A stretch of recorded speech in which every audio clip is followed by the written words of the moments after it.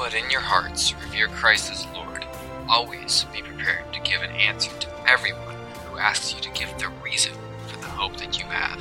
But do this with gentleness and respect. 1 Peter 3:15, NIV translation. Welcome to the Defender's Digest.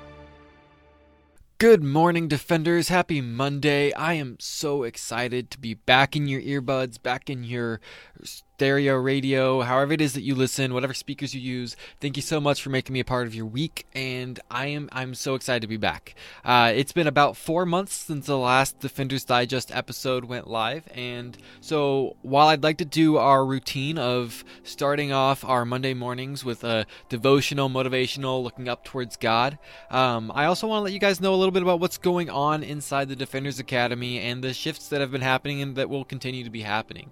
So what I think I'd like to do first is give you guys a little update on what has been happening. And so the reason that the Defenders Digest podcast has not been airing is quite simply because I have been putting all of my time and all of my energy into writing my new book, From the Classroom to the Cross. It's a book on apologetics and theology, and it's meant to be read by students. It's meant for students who are from like maybe older high school students to college age students, and to give the answers to the questions that the church is just not answering, whether it's because the pastors on staff don't know the answer, or whether it's that they're just giving unsatisfactory answers, or whether they're too dug into theology. Those are the kinds of questions that we're going through in that book, and I've been spending all of my time focused on writing that book and working a full-time job, teaching at the private Christian school that I teach at. And those combination of things, priorities, just took my time to where I didn't have time to pour into the podcast the way that I'd like to. And that actually leads to some cool transitions that I'm excited to share with you guys. But I'm going to hold that off for the end of the episode, for the updates on what's happening next. What I'd like to do right now is to let you know that we're back, and you can, at the very least, know that the Defender's Digest is going live on Monday morning.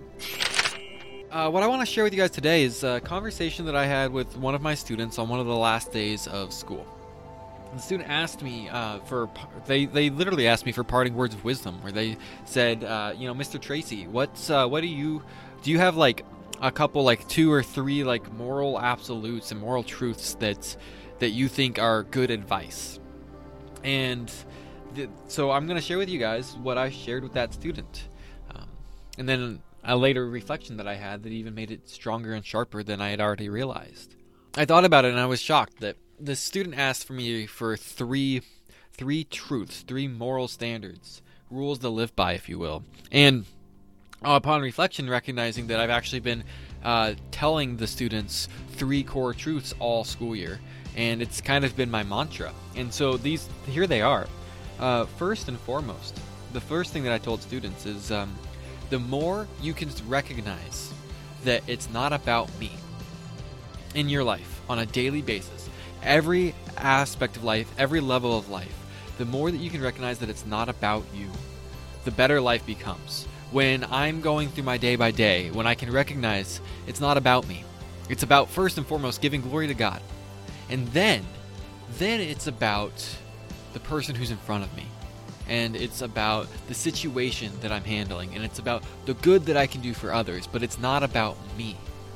The more you can embody that truth, the better life will be. And this is something that I've learned as a teacher, actually, that the more that I can embody the truth, I've learned it in this first year of marriage, and I've learned it in this last year of teaching, that the more that I can embody the truth, that it's not about me, the more value I'm getting out of life.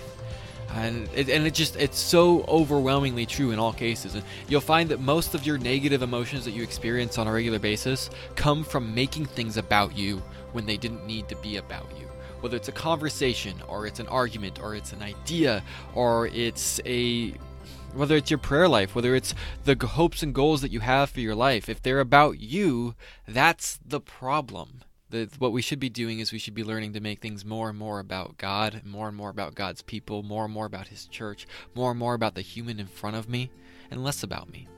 And then we make decisions based on how it impacts God, and how it impacts God's kingdom, and how it impacts society at large. And we start living for something that's bigger than us, And then all these petty emotions about pride and selfishness and arrogance and hubris and all of these inward-focused anger, that all dissipates because it's not about me. In contrast to the truth that it's not all about me, there's also the truth that I need to take care of myself. There's the simple reality that you can't pour out of an empty cup, right? So it's that idea that if I want to pour into others, I need to make sure that I'm taken care of. And the beauty is that this actually lives very well with my first rule, that it's not about me. It lives very, very well with that first rule because I'm taking care of myself, not for me. You see, I'm actually making sure that I have a full cup so I can pour into others. And that, and so maybe that means me, myself as an introvert, I need to take time away from other people. I need time in solitude. That's incredibly valuable for me to recharge. And I need to do that depending on the interactions that I've had. Like, I can only go a day with a lot of interactions. I need to have some set time that I can be by myself and in God's word and in prayer.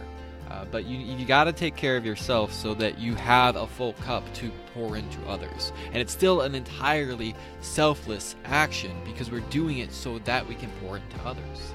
And then the last piece of advice that I gave the student was that we need to learn to orient our lives as though the right thing is reward in and of itself.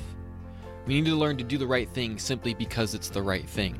And that truth should radiate in all aspects of life.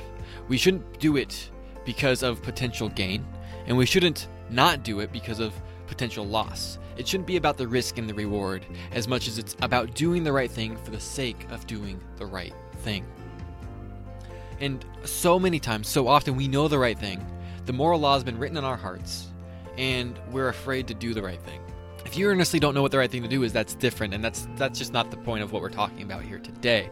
But that's another deeper conversation that I would love to have with you. But so often, you do know the right thing. And if you can learn that doing the right thing is reward in and of itself, it changes the way that you live your life. And so you do the right thing because it is clearly the right thing to do, and that's sufficient reason. And that manifests in all sorts of different ways. Sometimes it manifests in saying, I'm going to give this my all because it is clearly better to give it my all than to do it haphazardly or nonchalantly. And so everything we do should be done to the glory of God. It should be done to the extreme of as best as we are possibly capable of doing, because that's clearly right.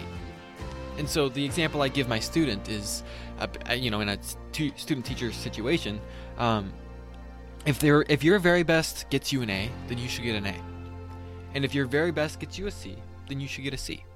But if your very best can get you an A, don't you dare get a C. And if your very best gets you a C, be proud of that C. See, it's doing the best we can because it's the best we can do. We don't know necessarily in all aspects of life how many talents God chose to give us, whether He gave us 1, 3, or 5. But we can still do our very best with what we have, and that's what we're called to do. So, the 3 truths summarized, you can say it is more important that you learn to live a life that is not about you than it is to try to seek your own gain. So, 1, it's not about me. 2, I need to make sure my cup is full so that I can pour into others. And 3, I should do the right thing because it's the right thing. If you can learn those 3 truths, I think that you're on for an amazing trajectory in life. And that so what I want to expound on, that I realized on meditation after sharing that with the student, that I want to share with you guys that I didn't get to share with my student, is the beautiful reality that I actually overcomplicated it. The beautiful reality that in those 3 truths, I can actually simplify it to 2 truths.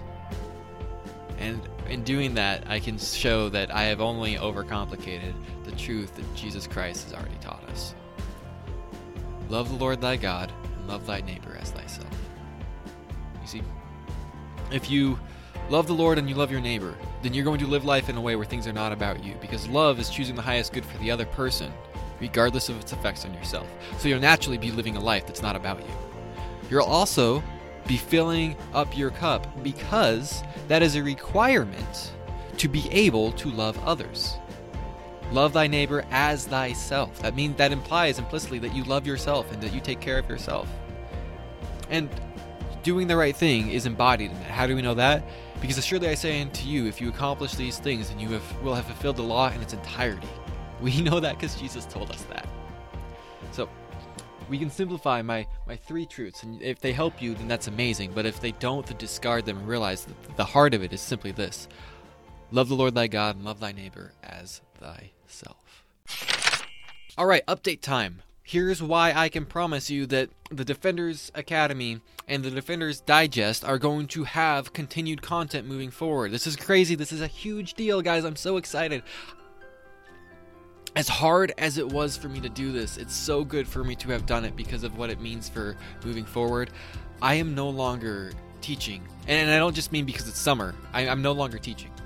I've walked away and I'm going full-time into entrepreneurship, which means that my time is 100% in my control for the foreseeable future, which means I can guarantee for the foreseeable future, even though my book is not yet finished, I'm still working on it, I'm actually writing it today, I can still guarantee that I will be able to make more podcast episodes for you guys. And I love that because it's something that I've deeply missed over the last 4 months that I haven't been able to do it.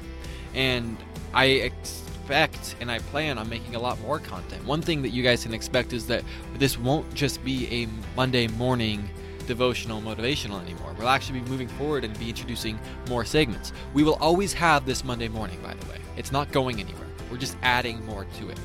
And I don't have the exact details worked out on exactly what that's going to be, but what you can know is that later this week, another episode's going to be dropped. It's going to be a special where I interview somebody who was in and exited a cult, and I am exploring and I'm just discussing with them their experience with that, and hopefully that can help you to be discerning about the manipulation tactics when you're interacting with people of different beliefs.